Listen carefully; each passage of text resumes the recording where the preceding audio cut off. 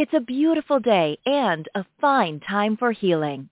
Podcast host Randy Fine, a narcissistic abuse expert and the author of the groundbreaking book Close Encounters of the Worst Kind and the captivating memoir Cliff Edge Road, invites you into her sanctuary, a place where your physical, emotional, and spiritual well-being are all that matter. So put your feet up, relax, and enjoy today's show. And now, here's Randy. Good morning. Thank you for tuning in to listen to A Fine Time for Healing. I am your show host, Randy Fine. Today we have with us Vivien Schapera M.A., trained in clinical psychology and with personal experience in recovery from narcissistic abuse. She is co-director of Alexander Technique of Cincinnati, where she trains teachers of the Alexander Technique, which is a hands-on practice that retrains the neuromuscular system. She is also founder of FourWinds Academy for the Healing Arts and Sciences, and she holds a master's degree in psychology. The Alexander Technique, and Vivien's going to tell us in more detail, but just briefly, this is a wonderful reorganization of psychophysical dynamics that feels more relaxing than massage, yet it is a lesson that teaches mind and body wholeness. Hard to understand, but I'm sure Vivien will clear all that up for you. Good morning, Vivien, and welcome. Hi, Randy. Thank you so much for having me on the show, and it's my absolute pleasure to talk about the Alexander Technique and surviving narcissistic abuse and all these different topics. They're very, very close to my heart. They're enmeshed inside me, and it is just such a pleasure to get this opportunity. Oh, that's wonderful. That's wonderful. So I told you that I trained in the Alexander Technique, and I did it for about 6 months. So I'm very familiar with it, but many people do not know what this is. So can you give us a brief overview of what the Alexander Technique is? Yes, I can give you a brief overview, and it will be like watching paint dry in terms of the understanding, but I will do my best. And the reason why the Alexander Technique is difficult to explain is because it's a kinesthetic experience. So in the same way as it's hard to explain to someone what music is if they can't hear music, or to explain to somebody this is how to ride a bicycle, these are not theoretical experiences. These are actual experiences. You're using your senses. So with music, you're using your sense of sound and your musicality, and that's what you're using to hear what music is and to experience music. Now, in the Alexander Technique, you're using your neuromuscular system and you're getting a kinesthetic experience of how to change. Because what happens to us as we go through life is we get more and more tense, and this is from habitual patterns in our muscular system, in our neurological system. We are taught how to, it's inherent in us, I should say, that we learn to work automatically. And then automatically we also go wrong. And so the Alexander Technique helps people who can see. They look in the mirror and they say, I have terrible posture. Or they are experiencing difficulty in performance, like playing the violin or the piano or in an athletic endeavor. And the Alexander Technique can restore them to their more natural wholeness instead of being stuck with all those interfering patterns that are getting in the way. And of course, these interfering patterns come from what we do, but they also come via our emotions. So the Alexander Technique is named after F.M. Alexander, who was a Shakespearean actor, and he lived in Australia during the latter half of the 19th century. But from what I understand, he created this because his voice began to fall during performances, and so maybe you can explain better why F.M. Alexander developed this technique. Yes, and it's a very important story, Randy. Thank you very much for bringing that in, because it helps to understand what the technique is. So Alexander used to get up and perform these soliloquies. So he was the only actor on the stage. And that was exhausting his voice. and he actually lost his voice. So there he was, a very powerful soliloquist, delivering these amazing soliloquies, and he lost his voice, and he had to do something about it. And he sat down and figured it out. He went, when I'm speaking normally in conversation, my voice is okay. When I begin speaking up on the stage, when I begin delivering the soliloquy, I lose my voice after a certain amount of time. Therefore, I am doing something during my soliloquy that's causing me to lose my voice. He took responsibility, something that all of us still have to learn to do for ourselves. And he set up a system of mirrors, and he watched himself in order to detect what it was that he was doing that was interfering with his voice. And after a lot of watching himself in the mirror, it's quite a funny story, actually, when I think about what he did. But I've been equally crazy in what I've gone and done. But there he was, watching himself in the mirror very closely. At first could see nothing.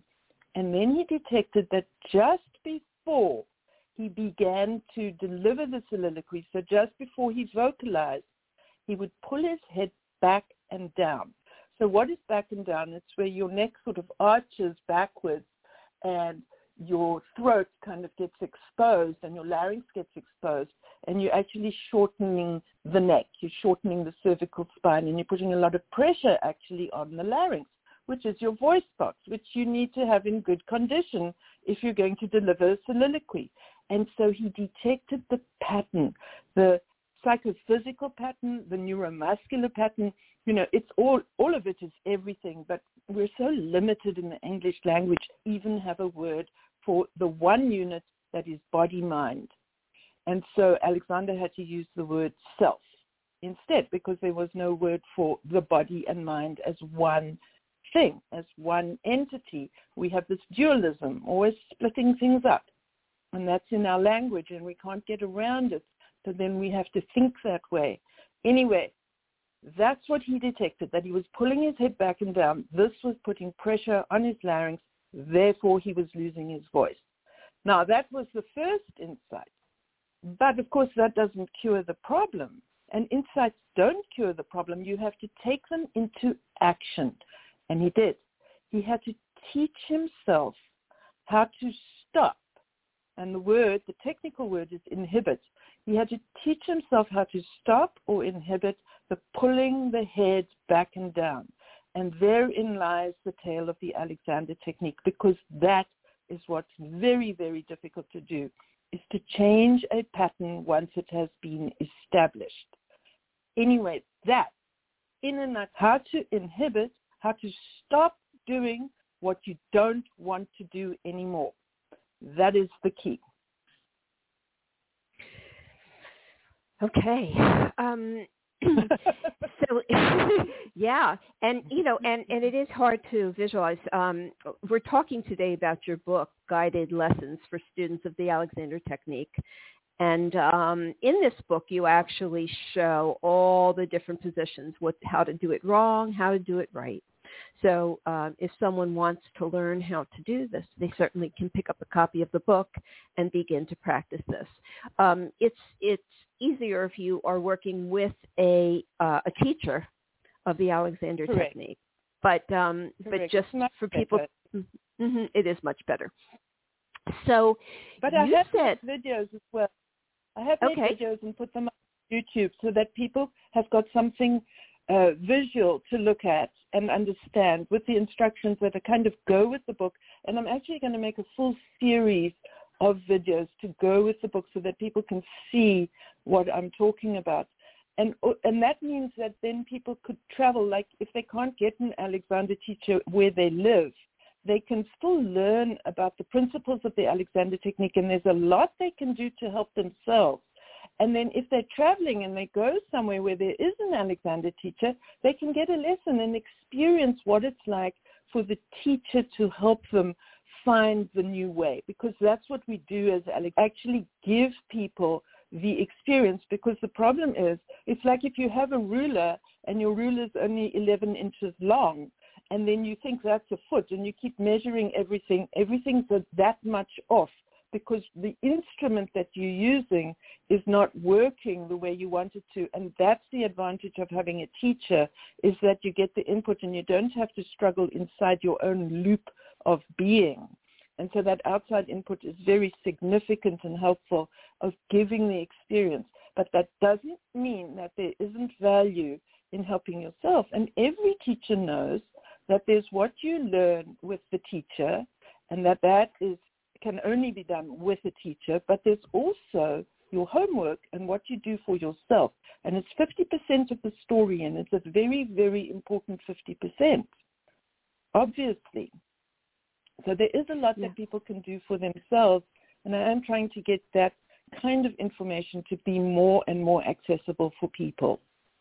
And I know that my teacher would move my body in different ways to relieve certain things as I was laying on my back. So she was able to manipulate my body very gently to make some changes. Yes, I think you make a good point, because we should describe how an Alexander lesson is done.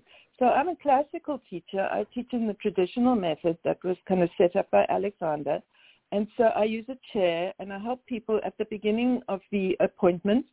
I help people from standing to sitting and sitting to standing. And as they're going, I'm realigning them, and I'm putting this input in. And there's two kinds of input. The one is teaching the neuromuscular system to stop the pattern that you want to inhibit, okay? And the other is to direct correctly for what you do want. So the teacher does that on behalf of the student, and then the student's neuromuscular system is learning the patterning and starts to take it on, together with learning the cognitive aspect, which is the consciousness of the Alexander Technique, which actually for me is the most powerful part, is what the Alexander Technique teaches us about our consciousness. Because what the technique is about being conscious of being a conscious being, and to harness that consciousness for our own good. You know, so many people, we're conscious, we're intelligent, but we find it hard to apply it to our own lives. And that has been one of the greatest gifts for me with the Alexander Technique. And you said that you had poor posture that came about because your mother had narcissistic borderline personality disorder. And so this is really interesting, because you said you could explain, how the mental and physical health impact of being brought up by somebody with NPD affect your posture. Absolutely. Yes. Absolutely. So let's talk about that. Let's talk about what how it affected your body and how you were able to change it. Yes, I was a very, very shy child. My mother was just an absolute bulldozer. You know, I have to admit, I feel guilty when I talk poorly of my mother, because this was the bad mixture for me as a child. My mother was an excellent character. She was an excellent character, and she was a social worker, and she helped a lot of people, and she was really good at her job. But unfortunately, she also had narcissistic borderline personality disorder. Not that I as a child knew that, but what I did know was I was scared of her, and I didn't like her. And I was a very sad and miserable child. My first experience of depression was when I was 8 years old. I remember distinctly getting this horrible, strange sensation inside the middle of my chest and just feeling awful and not knowing what that could possibly be. And I was outside in the playground at school, and I just suddenly, it felt like the bottom was dropping out of my world, and I was only 8. And I was just a miserable, tense child. And it showed up in my posture. My shoulders were under my ears. Literally, Randy, my neck had disappeared by the time I was a teenager. I had no neck. If you looked at me from the front, you'd see my chin in front of my torso. You wouldn't be able to see anything of the front of my neck at all, or even the sides. And my shoulders were so hunched up. And I was in the most miserable physical state. If you touched my body, I jumped, because I was in so much pain from the time I was a little girl. My body was so sore from this and racked with all this tension, which turned into fibromyalgia. I had terrible fibromyalgia. I had IBS, irritable bowel syndrome, terrible. I didn't know. It was every day. Oh, my stomach's so sore. My tummy's so sore. It was terrible. And I had migraine headaches every single day. I had headaches every single day. And the thing is, one is so innocent of what's actually going on. I remember reading when I was 18 years old. And so I was already in this condition from age 8. When I was 18 years old, I read somewhere that headaches are caused by a bad relationship with the mother. And I thought, oh, what nonsense. I wasn't even aware that there was something really odd with my mother, because I just thought all mothers were like that, which is very, strange. That's how it is for people. They grow up in a household. They don't know what's normal. So I had a very unusual family, very talented, very amazing, but full of personality disorder. And I like to think that I don't have a personality disorder, and I have every reason to think that I don't. But the other 3 members of my family did, and it was awful. And it showed up in my body in this intense pain, this fibromyalgia, and just this ghastly posture that everybody would comment on. Nobody thought it wasn't their business, because that's how bad it was. I was like a ball woman. Instead of being able to stand up at my full length, I was completely crunched over. And you say it was called you call it the gorilla? Called the gorilla because of what I looked like. Yeah. People used to call me, my brother called me Magilla Gorilla. And then other people, this one boy at school, this was when I was about 15 years old. And he actually wasn't trying to be unkind. I think perhaps he even had a crush on me. But what he said was, oh, you can always tell when it's Vivien because she walks like a gorilla. Oh my gosh. I know, it was awful. That wasn't the worst thing, though, about it. The worst thing was the way that I felt, and the kind of gaslighting that happens because of my mom having NPD. She'd always just tell me, oh, nonsense or whatever. The gaslighting was terrible. But when I was 15, I had a really, really clear insight, and that was that my mother was never going to approve of me, never. And I must not work for her approval. I must transcend needing my mother's approval. That saved me. I'm very That's a hard fortunate thing to do. Yeah. Were you out of the house at that point? No, I was still in the house. I only left when I was about 19 or 20 years old. I think when I was 20, I was still in the house. And I wanted to do something really badly. And what they did was, I come from a Jewish family. What they did to me was that they sent me off to go to Hebrew school every single afternoon. And then also on Saturday mornings, I had to go to temple. And I had to do all the Jewish stuff. And all the rest of them went to play tennis. And I had to do the Jewish stuff. And it was a Jewish holiday, and my family was going to visit some relatives that we only ever saw once a year on that holiday.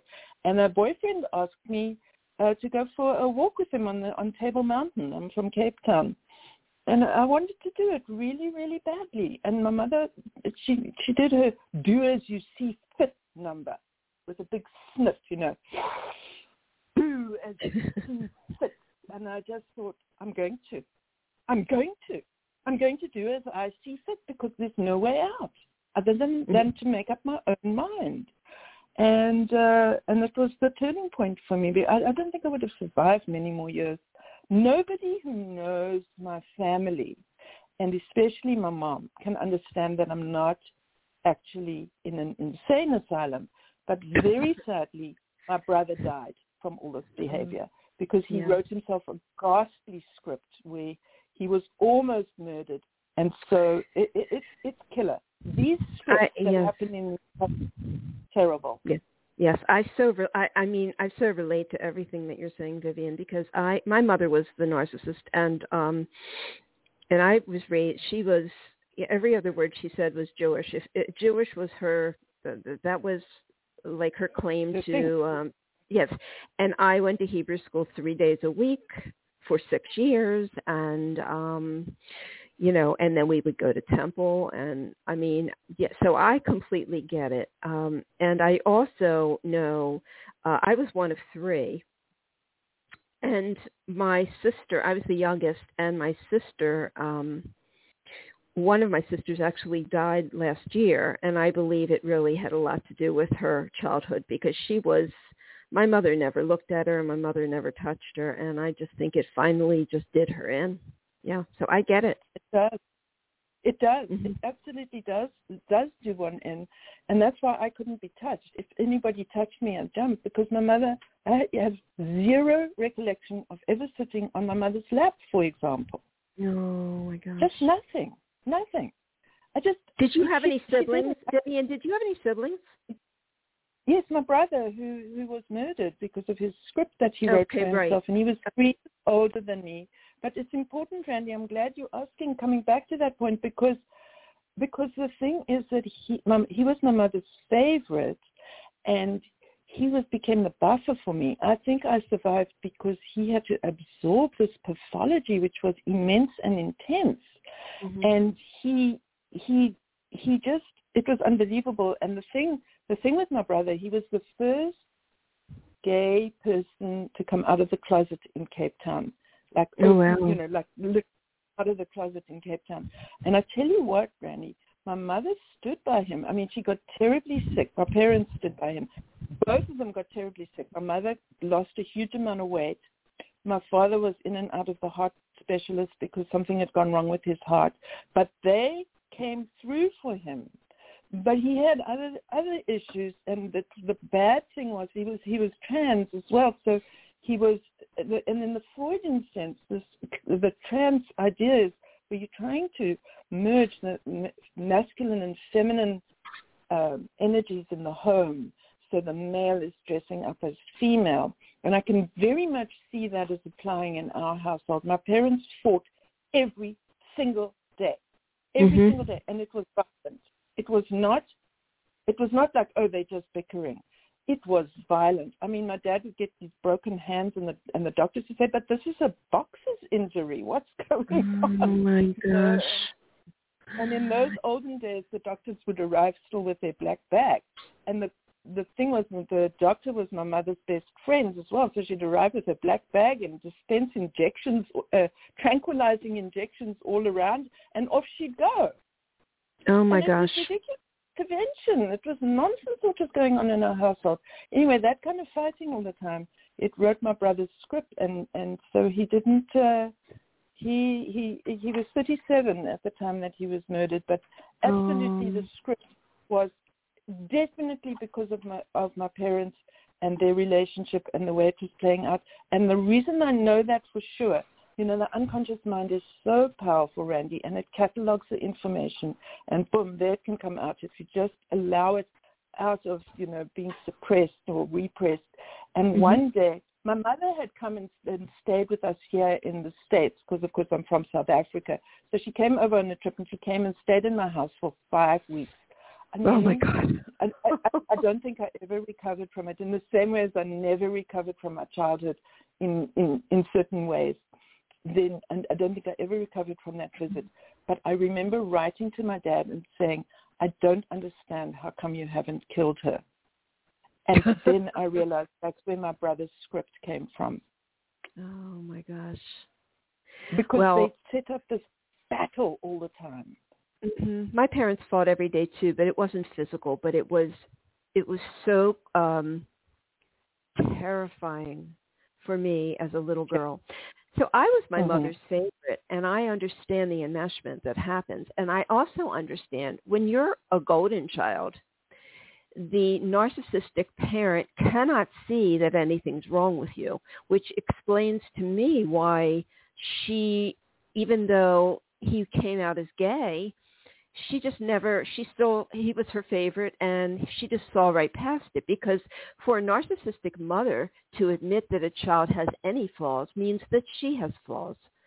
So my mother would never let me be responsible for anything that I did. Never. It was always somebody else's fault. It was crazy. So I get it. I get it. Yeah. And it's nice to speak to someone who gets it because if you haven't experienced it, it's like you're exaggerating. It can't be that bad, but it is that bad. And I had to get really in touch with how bad it was for me as a child during the pandemic, because with the lockdown, I spent a lot of time on my own. Well, when you spend time on your own, your mind starts throwing out information at you. And that's what it was all about, my childhood. And I realized it's very important so because your childhood definitely affects all your adult relationships. So this is what I've been doing for years, is working with people and helping them get through, heal actually from these horrific childhoods, and also people who have gotten into adult relationships and are just devastated when they come out of them, because personality disordered people like narcissists and borderline, they can destroy you. So I can. This is what I. Yeah. Mm-hmm. Yeah. This is what I do. Yes, and if I can just say that that's the most terrible imprint on me, is that all my female friends have it's turned out that they've been narcissists, because I haven't been able to tell that that's not okay. And it's also it's the energy, because, narcissists can be fun in the beginning, really fun. They've got energy and they seem to be so positive and relate to you positively. And I didn't realize that those were warning signs in actual fact. And so that's where I felt at home.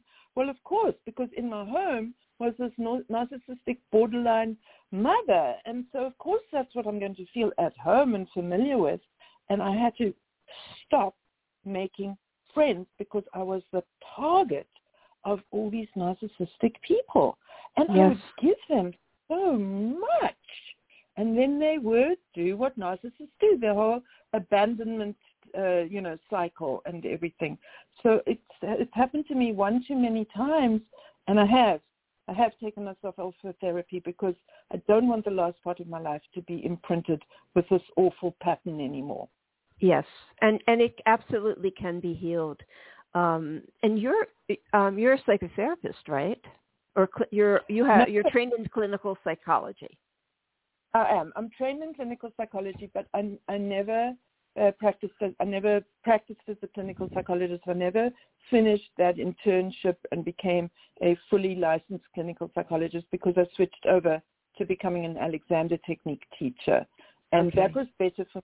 Teaching is better for me as a practice and as a profession, because I can move, I can engage, because we never finished saying with the Alexander Technique we do the chair work, and then I put the person on the table and we work with the person on the table, and I'm actually active and I'm helping the person, and I can be more proactive and not as passive as some therapeutic dynamics require, and it's better for me. And also, when I realized how toxic my childhood was, it is better for me to do the Alexander Technique than to be a clinical psychologist.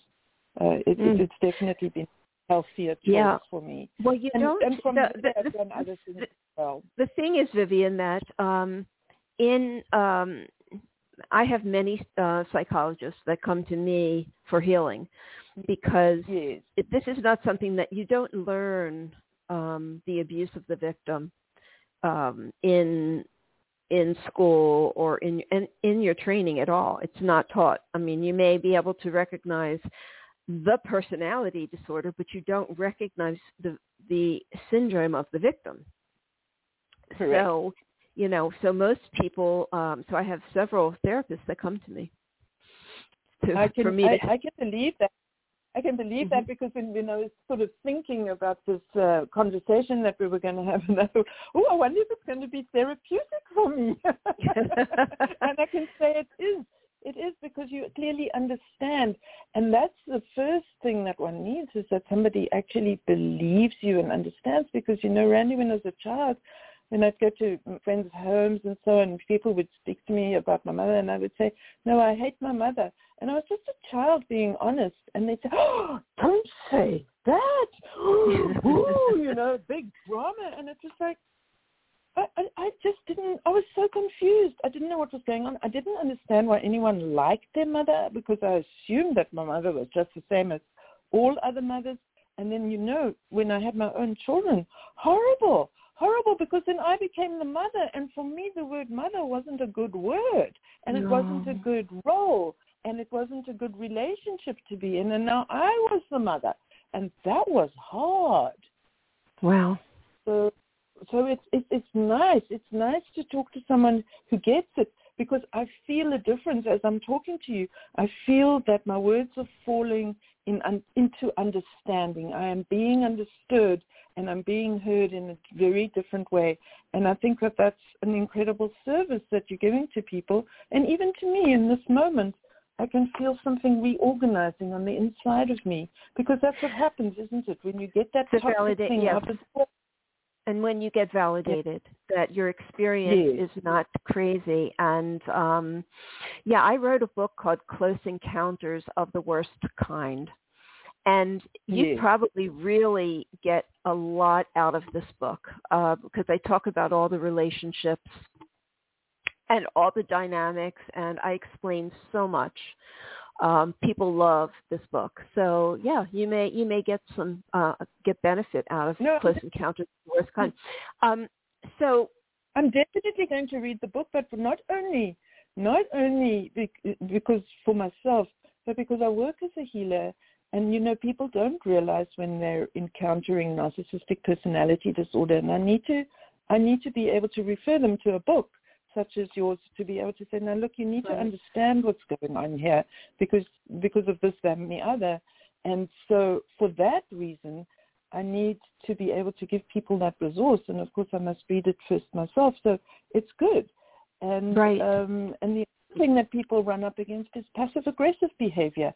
And that's another thing that I have to, explain to people, and to keep explaining over and over again. It's very hard to identify when you're being subjected to both narcissistic personality disorder and passive-aggressive disorder. They're both very, very hard to identify. They are hard, very hard.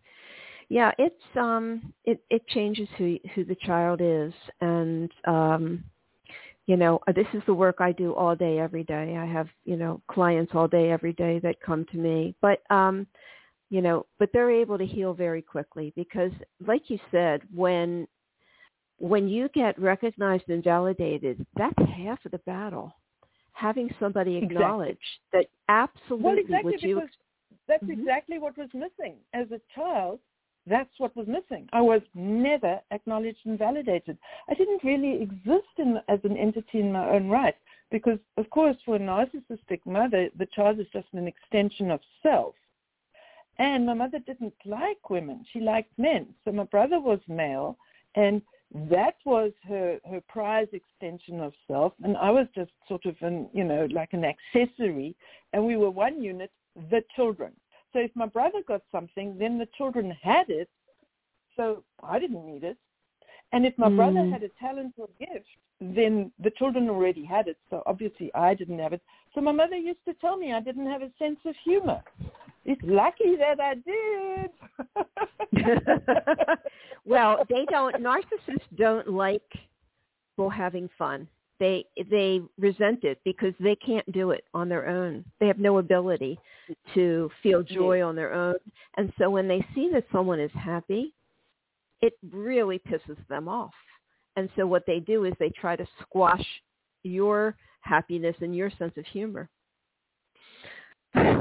Yes. Yes. So yes. I was tactless. When I was 3 years old, I'd say something out loud, and when I was 5 years old, I'd say something out loud. So I got labeled as tactless because, obviously when you're 3 and 5 years old, you should know what to say and what not to say.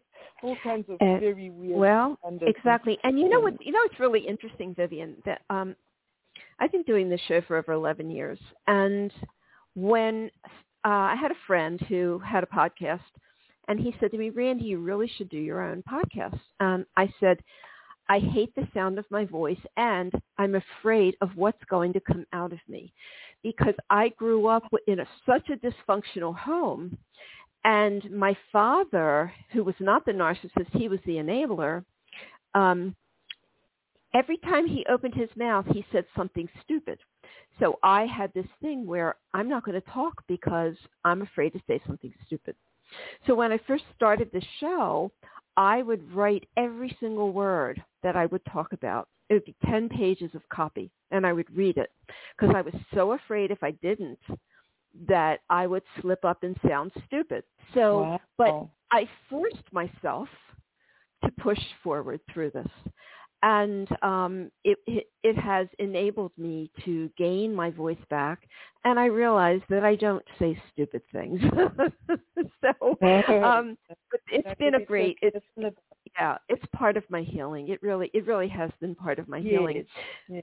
So, it's interesting because my mother's borderline personality showed up in her voice. She was so loud. And she would snore loudly, literally everything would shake from her voice. And so I pinched my voice down into this monotone, and I've never liked my voice. I can totally relate to what you said. And, that's where the Alexander Technique is really interesting, because it's all about voice and restoring the voice.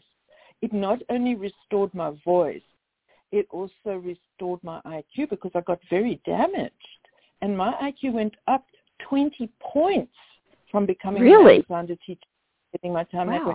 Yes, because I was so emotionally messed up, and it showed up in, I couldn't sing, and my name is Singer. That's my maiden name. I was born Vivien Singer, and I couldn't sing in tune, and I couldn't keep a rhythm, and my mass capacity dropped quite significantly, and I was completely wrecked, both intellectually and physically. And so the Alexander Technique rescued me from all of that. What an extraordinary method it is. It's absolutely amazing, and it saved me. Now, I always think of it as like, these experiences that we have in our life makes a very beautiful bonsai tree.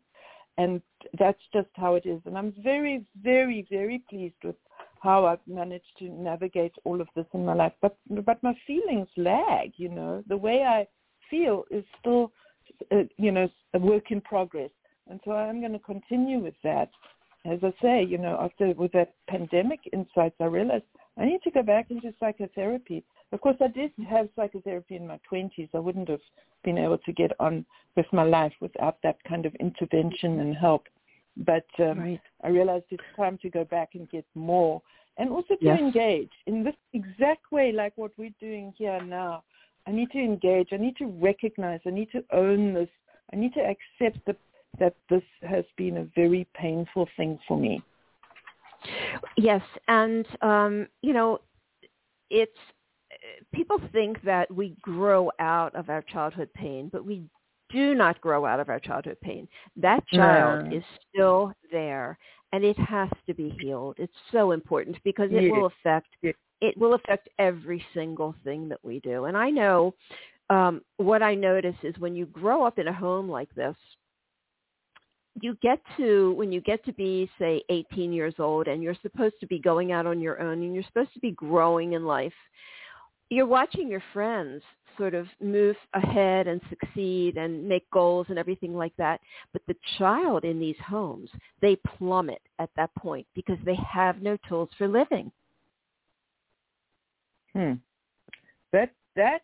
That I can see. But I'm very fortunate that didn't happen to me. I was just very eager. I decided when I was 11 to become a clinical psychologist. A teacher told me. The teacher said, go and look at this article in this magazine about clinical psychology. It was a vocational and career magazine for children. And I went, that's what I'm going to do when I grow up. I'm going to be a clinical psychologist. And that's so wonderful. I made that decision 11, and by the time I was 18, I was already in college and studying. And then, as part of my psychology training, so in South Africa, it's a different system. It's more like the British system than the American system. So you do 3 years undergrad, and then you do a specialist year, and that was a clinical psychology year for me. And in that specialist year, we were put into groups. And one day I role-played my mother. Because I was talking about what goes on at home, and everybody sort of stopped. It was a group of about 18 of us. All the clinical and counseling students were together in this group. And the whole group just stopped and went, Vivien, what? And they got me to someone role-played me, and I role-played my mother. Wow. And the power that I have never been that powerful as that role-playing my mother. And I realized that she had me in every possible double bind. If I did A, I should have done B. If I did B, I should have done A. If I did A and B to CYA, that cover my ass, then I should have done C. She was always something else that should have been done. Never, ever could I get it right. And when I realized that that's what was going on, I went home and I told my parents I'm moving out. And so that was when I was 20 years old. And I was already in my 4th year of studying psychology. But it took that role play for me to understand what was going on. Mm-hmm. Yeah, I mean, I understand what you're saying. I sometimes describe it as ever-changing hoops that you have to jump through. It's just never the same. It's just never, there's no consistency. You just don't know where you stand at any given time. So Vivien, you say that you've been studying the effects of the words yes and no on the nervous system for many years, and that there's a distinct difference. So tell us about that. That's interesting. Indeed. This is an insight that I had recently that I got into words about, also during the pandemic, about 2 years ago. I realized that when I work with people, because I work as an Alexander teacher, but I also work as a healer now. And when I work with people, I realize that what I'm aiming for is to get their nervous systems to a place where they are saying yes to their own lives. They're saying yes to themselves. Because people are very caught up in how they've been socialized. They're very caught up in what they've been taught. Like, that's what we're talking about. And sometimes those imprints are not the healthy imprints. We need to re-imprint ourselves with something more positive. And when I'm doing healing work, I'm looking at all those kind of dynamics. And I realize that that's what I'm working towards, and that I know when things are going right is when they are beginning to do what makes them happy. And that being able to make yourself happy depends on you befriending yourself and being able to say yes to yourself, yes to your own life, yes to what you want. Now, this is not about being persuaded into a yes by someone else. This is a different kind of yes where your body, mind, and spirit, so your physical, psychological, and spiritual layers, and energetic layers, so they all come together to agree, yes, this is what I want. Because what we need to understand about ourselves is that we're split. We've been split up. Our unconscious mind is wanting this. Our conscious mind is wanting that. Our higher self or our superego, whichever construct and system you want to use, is saying something else. And so we have inner conflict almost all the time. And in that moment of allaying the inner conflict and bringing the different layers into that alignment, that is a yes. And you can work back towards that yes in order to bring yourself into alignment, or you can you can begin with the yes and work backwards and say, well, what will deliver a yes? And then you work backwards from there. And I've been noticing that, but I noticed it also, you see, how it came about and came into my own consciousness was when I realized that if I was in conversation with anybody, working with a client, or doing something for myself in my own life, going into the bank or the store or whatever, if I said yes to people, I had a better experience. So I started saying the word yes to people in order to in order to get a smoother process in my own life. And then I realized, this is the key for all of us, is to learn how to be saying yes as frequently as possible, because the word yes has a profound effect on our nervous system. And when you think about the word no, when you think about a baby, and the first time you say no to a baby, this is with my own children, the first time I said no to them, and of course you have to say no to them because otherwise they stick their fingers in the socket or something. And the first time you say no to them, they just wail. They go, oh, as if the most terrible thing has happened. And I said, well, the word no does need to be used very excellently to teach. Don't do that. It can, that's a fire. It can burn you. But the word yes, we need to learn how to engage that word for our own good as well. And that's right. the constructive way of doing it. It's very important. So when I get an email request or somebody asks me something on the phone, I think, how can I say yes to this? Because if I say yes to them, I find the yes in the situation, because then we've got our common ground. And, I hate to talk politics, but if we could find a way to start saying yes to people that don't agree with us, and they can find a way to start saying yes to us, we'd have a different situation on our hands, because you find your point of agreement, and then you can work from there. And I've just found that is a better way to go, and it takes less time, and it's more pleasant, and you get such a great constructive product or result. Yes, yes, but we have to. But those who have grown up in these environments have, I think you have to have a boundary system first before you begin to say yes to everything. Yes, you say yes to yourself. See, I had to learn about boundaries because of my mother being borderline as well as narcissistic. My understanding of boundaries was terrible, and I was doing too much for others. I was doing the weak yes. There's a disempowered yes, and there's an empowered yes. The empowered yes is when you say yes to yourself, and yes to yourself is setting a positive and constructive boundary. And that is what we aren't able to do, because a narcissist parent will not let us have a boundary. So that is a big yes when we realize, oh, yes, I can set a boundary. That means I can say yes to saying no to someone else. Mm-hmm. And that's what I did when I realized I mustn't seek approval from my mother. I was saying no to my mother and yes to myself. Okay, that makes sense. That really does, and I'm glad you clarified that. Absolutely, because yes can be dangerous. It can be dangerous. I'm not talking about the dangerous yes. I am not talking about saying yes to another person. I am talking about saying yes to the self. Okay. Very interesting. So how long did it take you? So you became a student of the Alexander Technique first before you began to teach it? It's all very confusing, the terminology. So the word student in the U.S. means someone who has Alexander lessons from an Alexander teacher, and a person who trains to become an Alexander teacher, that's a trainee. That's the terminology I came up with.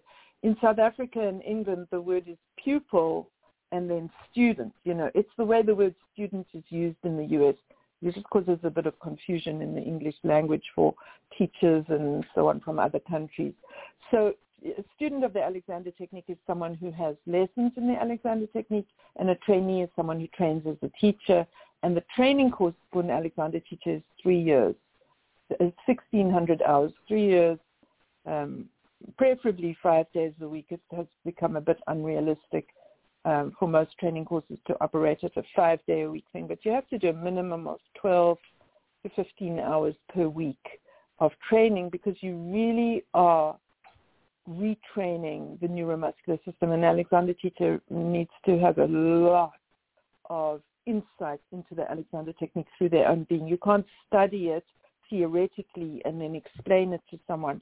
You have to transmit the information of the Alexander Technique from your own neuromuscular system directly into the neuromuscular system of the student.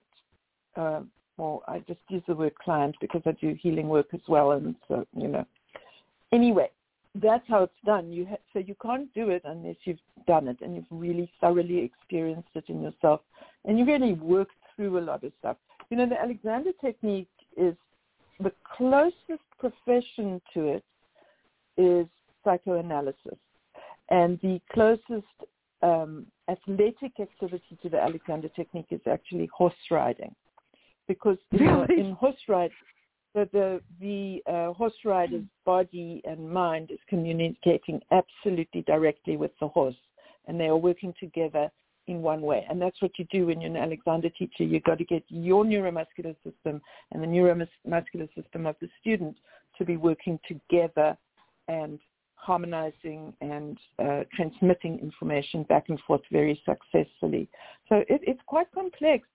But Randy, when one talks about the Alexander Technique, you know which part is missing? It's the most extraordinary experience, the feeling of it. You know, when your muscles are tense, they feel heavy, and your perception of self is so heavy. When you feel heavy, then that's emotional as well as physical, you see. You can't really split those. And then because we experience emotion through our bodies, and so therefore our bodies register all emotion, and everything's there locked into the body. So you start to open up that muscle contraction, and oh my goodness, the flow that happens, and you literally feel lighter, as if you can walk on air, and you lengthen out, and you start to just think differently and function differently, and the world looks like a different place. Well, how do you describe all that feeling? And when otherwise you're saying, oh, it's about addressing habitual patterns of functioning. It sounds as boring as possible. It is the most extraordinary, fantastic experience to be different in yourself. And it's quick. You know, I can guarantee people that if they come in and have an appointment with me, within 45 minutes, they will feel completely different. And they do. Amazing. Love it. Are there, how in the United States, are there teachers pretty much in all the states, or is it not really, there really aren't that many? You know, I'm not sure, but it really has spread. And most states do seem to have Alexander teachers. And if they don't have a resident Alexander teacher, they usually have a teacher who's coming in once in a while, you know, on some regularity to give appointments. It seems to have filtered through. When we came to the States in 1991, the teachers were pretty much concentrated on the coast. But, for example, we came from South Africa. When I wanted to have Alexander lessons, I was really lucky. There was only one teacher in the country, and she was in Cape Town, and she was actually across the road from my high school, where I'd been sitting wondering things that I wanted to help me with my posture, and it was literally across the road. And I was sitting there thinking, there's got to be something somewhere in the world that can help me with this. And I was pathetically thinking, oh, there must be something. And I was thinking of the Alexander Technique, but I didn't have a name. But it turned out there was one teacher in the country, and she was across the road from my high school where I was having bad thoughts. Anyway, she trained some of us. We trained more people. Then we came here to Cincinnati where there were no Alexander teachers, and we have a training course, and we trained a bunch of teachers, and that's how it's worked, and it has spread through the country. And there is a national organization called AMSAT, and they have a website, amsatonline.org, and they will be able to say where there are Alexander teachers. There's listings of all the teachers in the country, and that's where you can look it up and see if there's a teacher near you. And is this something that can be taught virtually, you know, like over Zoom, or not really? It's better to be live with that person. Yeah, there are teachers doing that. And actually with the pandemic, my clients were so miserable, and I said, all right, we'll make an effort. And I did figure out ways to teach it remote, and using the students' hands instead of my own hands, and talking them through step by step. But honestly, it is actually better to get the hands-on experience and to begin an experience. And if you can't get that on a regular basis, then you can supplement maybe with remote style, like on Zoom or whatever. Because once you understand the principles and you've had some experience of it, that can be beneficial. So, for example, I have a client who's an anesthesiologist, and when the pandemic struck, he was in line for helping people with the ventilate. And as a family, the whole family was very, very stressed. They said, Vivien, I can't manage all this without your help. And I said, we'll find a way. And we did, and we got it figured out. And I did work with him and others remotely, but then also my healing work that I can do remotely. So I've been able to sort of match, work with the two together and help people. I prefer just to do the healing work via remote. The Alexander Technique, I prefer to put my hands on people, but I can adapt a little bit and I can help people a little bit even remotely, because it's a way of thinking and it's a way of using your consciousness, and the learning how to inhibit is a thoughtful process. And the whole thing of the Alexander Technique is what you think is what you get.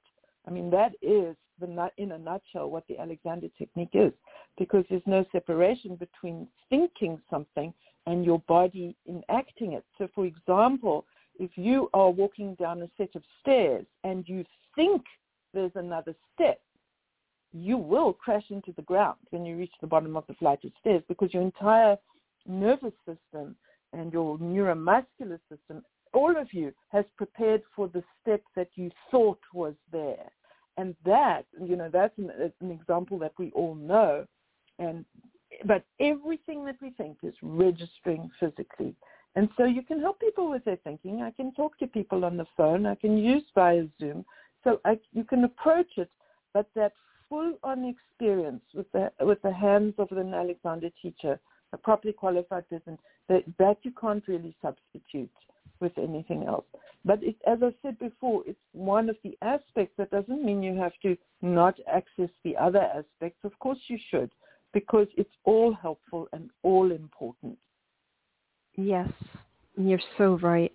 So your book is wonderful. It really goes over everything, and it reminds me of so many of the things that I learned. One of the first things she had me do was put my pocketbook down and then pick it up.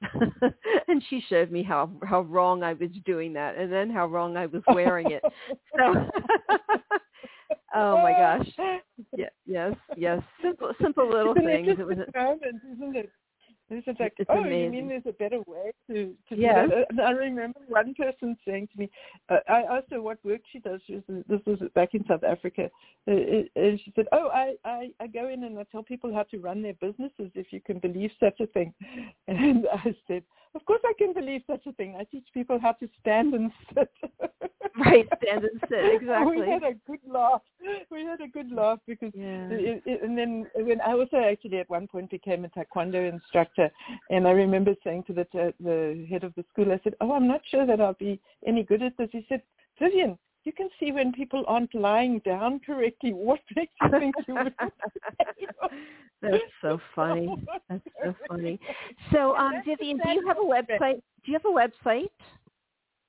Yes, I do. It's Schapera.com. Let me spell it for you because it's hard to spell my name.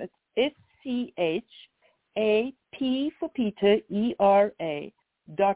And that is an umbrella website that says all the different work that I do, and it hooks into and links into all the different things that we do and the other websites that we have and so on. So again, Schapera.com. And the way to remember is I'm a teacher. Like school has a C in it. Schapera has a C in it. SCHAPERA.com. Okay. So and you have a YouTube channel, and you have a YouTube channel as well. That one is called the Schapera channel, and that one is just a very little one at the moment. I have a YouTube channel called Crystal Surgery and Crystal Healing Techniques, and that's where you can see quite a lot of information. But there is there are some Alexander videos on the Schapera channel as well. Okay, great. Wow. Okay. It's been so wonderful talking to you. And, love you. Yeah, and we should probably continue this conversation between us. But yes. But it's really been wonderful. Thank you so much. It's very special. Thank you. Thank you very much. You're welcome. Have a very nice day. Take care. Bye now. Bye-bye. So we are out of time today, but if you have any comments or questions about today's show, you can email me at loveyourlife@randyfine.com. May joy and serenity always be yours. Goodbye. We hope you enjoyed today's show. Visit randyfine.com, RANDIFINE.com, and be sure to sign up to receive updates on the latest blog posts, events, and upcoming shows. Thank you for listening.